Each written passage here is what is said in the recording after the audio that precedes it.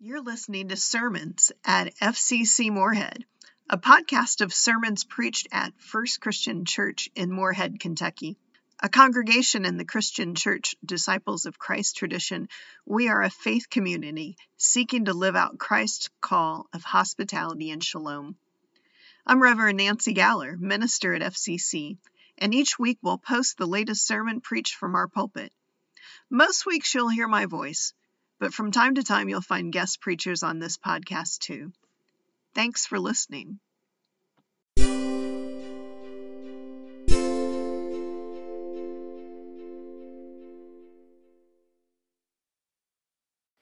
And just like that, she's alone. Mary receives the most startling of announcements from the angel Gabriel that she is favored by God, that she will give birth to a son whose realm will have no end. And she answers this overwhelming news with a calmness far beyond her years, saying to the angel, "Here am I, the servant of the Lord. Let it be with me according to your word." At which point, without a reply or a word of thanks or of a "you got this, girlfriend," Gabriel vanishes. So now what? She's a young girl barely into her teens, left alone, facing this life upending news all by herself. And as Luke tells the story, no sooner than the angel Gabriel exits stage left, Mary rushes out with haste to visit Elizabeth. I wonder, did she want to compare notes on the strangeness of all of this? Did she need some time to process everything, to figure out what her next steps would be? Was she frightened or ecstatic or a little bit of both? Whatever she was feeling, Mary couldn't wait. And she travels alone to a city in the hill country, heading straight for Elizabeth. Now, at this point in Luke's story, Elizabeth is 6 months pregnant, and she spent the last 5 months in self-imposed seclusion. You remember her husband, Zechariah, is still not able to speak after his own encounter with an angel in the temple, so theirs, we might imagine, has been a very quiet home. That is until Mary barges in. Suddenly, there she is in the middle of the living room. No time for formalities, no knocking at the door or standing on the front porch waiting to be invited in. Mary just rushes straight in and greets Elizabeth. And the sound of Mary's hello falls upon her ears, and Elizabeth feels that growing child in her belly move. At 6 months, that baby is nearly 12 inches long and weighs about 2 pounds, and something in the unexpected movement in her womb stirs her. Somehow, Elizabeth knows that the Spirit is at work both in her and in her young visitor, too. Luke writes, Elizabeth was filled with the Holy Spirit and exclaimed with a loud cry, "Blessed are you among women, and blessed is the fruit of your womb." I love Elizabeth. Not missing a beat, she just extends a welcome to the young girl, a warm welcome of blessing and love. And with it, she offers an embrace of that little girl, one of comfort and acceptance. It's such an amazing gift, so simple and yet so life-changing. For Mary is alone no more. She finds in Elizabeth's welcome a safe haven, a sanctuary of hope. It's only after Elizabeth extends blessing to Mary in our story in Luke's gospel that Mary can sing. And I know we tend to think of our spiritual lives in the singular as an individual quest for meaning or purpose. It's our story that we make for ourselves. But in this beginning in Luke's gospel, we find a faith that is inherently communal in nature. For here we see that Mary finds her voice in the presence of an encourager. with someone who sees her and recognizes the good which the Spirit is at work in her, and someone who intentionally blesses her. Oh, how we need more Elizabeths, don't we? Those folks who see beyond the surface of things to the deep longings of our hearts. Our world aches, I think, for more of those wise folks who give words of blessing and not judgment. Those who encourage rather than tear down. Elizabeth is what we might call an anam cara, a soul friend in the Celtic tradition. Anam is the word for soul in Gaelic, and cara means friend. So a soul friend is a spiritual companion, a fellow sojourner. And the Celtic tradition has in its roots someone that you could confess to. But it's evolved over time to describe a trusted companion, an encourager, a friend who listens, someone who can truly be present with us. There's a wonderful intimacy in spiritual friendships in which you are able to just share your deepest longings, your questions, doubts, your dreams. So perhaps that's why Mary ran to Elizabeth, because she understood her to be a wise and discerning friend. And it's in the safety of their friendship that Mary sings. She's given the first canticle in Luke's Gospel of 4, and a couple of weeks ago we considered the second song in that series, that of Zacharias. But here Mary sings what is known as the Magnificat. Named for the first word in the Latin translation of the Greek text, my soul magnifies. And it's traditionally been a part of evening prayers in the Christian tradition since at least the 6th century. In his translation of the Magnificat, Eugene Peterson puts it this way. He writes, God took one good look at me and look what happened. I'm the most fortunate woman on earth. Now, most of us, if we were told that God took a look at us, our first response would be to cringe in dismay for how quickly we rush to judgment on ourselves, don't we? We have a ready-made list of all of our shortcomings, our failures. We're expecting judgment on us. But here in Elizabeth's room, enveloped in her spacious welcome, Mary's free to understand that God's gaze on her is a loving one.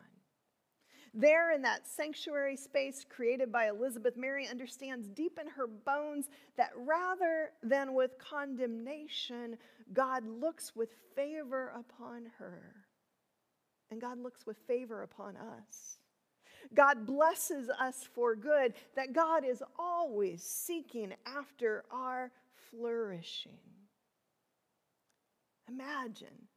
Imagine, if you would, that we understood God's attention upon us as one of love and blessing and not of condemnation.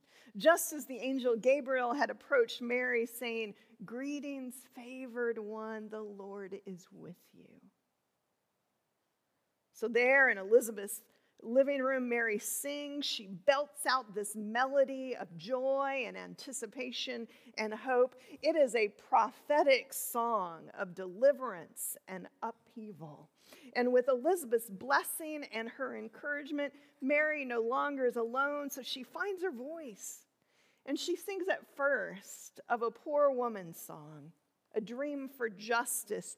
She starts by praising God, acknowledging her own low estate, not one of spiritual humility, much more so one of social context, of her own poverty. And then Mary goes on to sing of what will become major themes in Luke's gospel and Jesus' ministry. She sings of a blessing on the poor and a condemnation of the rich, of the powerful being brought down low and the lowly raised up in triumph, of the hungry being fed and the rich being sent away empty-handed. It is a song which provides the vision of the preaching of her son much later. when in chapter 6, Jesus would offer blessings on the poor and delivers words of woe to the well-to-do. Mary sings a song of God's great upheaval, of setting the world aright. I have a t-shirt that was given to me with a woodcut print block of a picture of Mary created by the artist Ben Wildflower, who's in Pennsylvania. And it is not one of those serene, sweet images of Mary that we so often see. In this one, she's got her fist raised to the sky, and her foot is stomping on a snake, and it's surrounded by her words in the Magnificat, cast down the mighty and send the rich away. You see, the Mary of the Magnificat is empowered. She is strong and defiant. We lost a powerful Kentucky voice this past week with the news that Bell Hooks passed away on Wednesday. In her writings on love and friendship, on feminism and empowerment, Bell was a courageous voice for justice and an encouragement for many. She wrote, "One of the most vital ways we sustain ourselves is by building communities of resistance, places where we know we are not alone." And in this unnamed town in a Judean hill country, Elizabeth and Mary are forming a tiny community of resistance.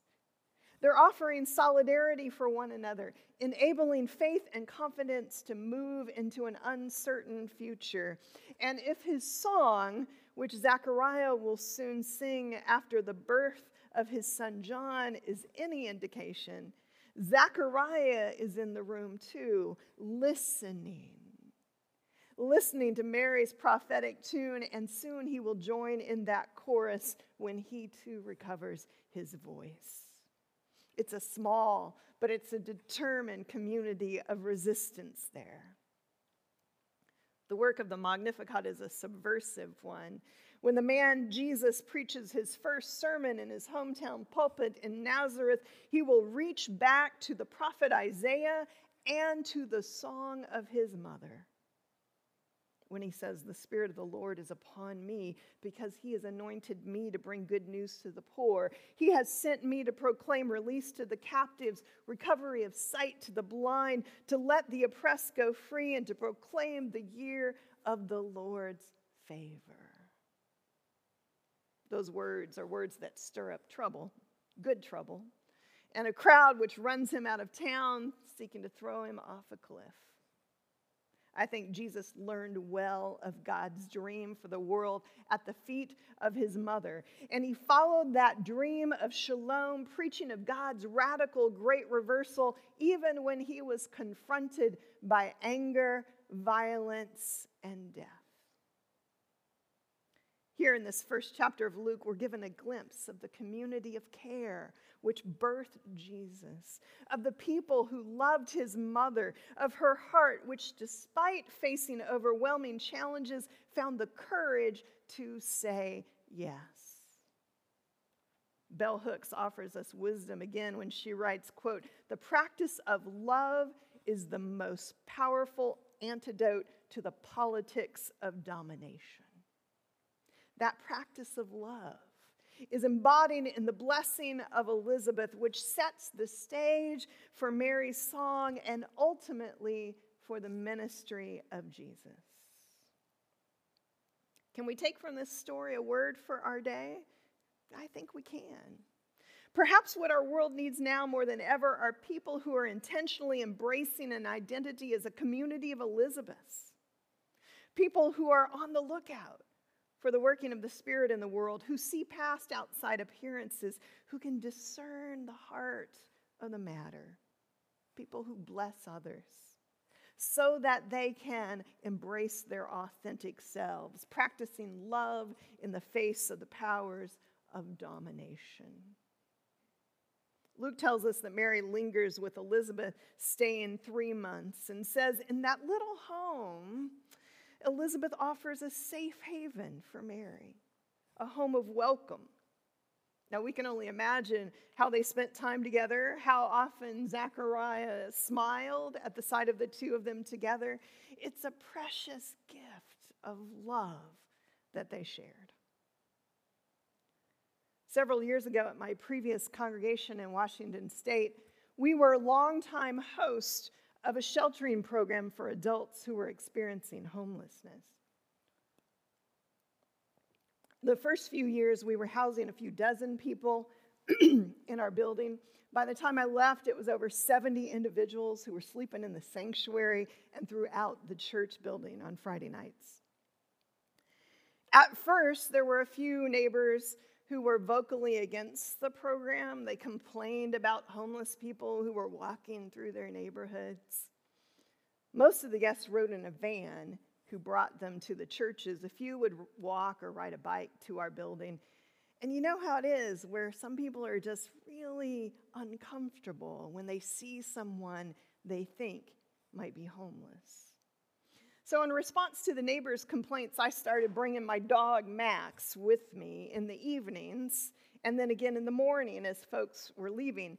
And what Max and I would do would be walk around the neighborhood, kind of keeping an eye out for folks who were coming to the building, joining with any of our guests who were on their way to or from the church. And one December morning, Max and I were walking with one of our regular guests to a bus stop that was just a few blocks away from our church. I knew this guest didn't like to ride in the van, and she usually kept to herself overnight. And this was one of my first opportunities to actually have a conversation with her.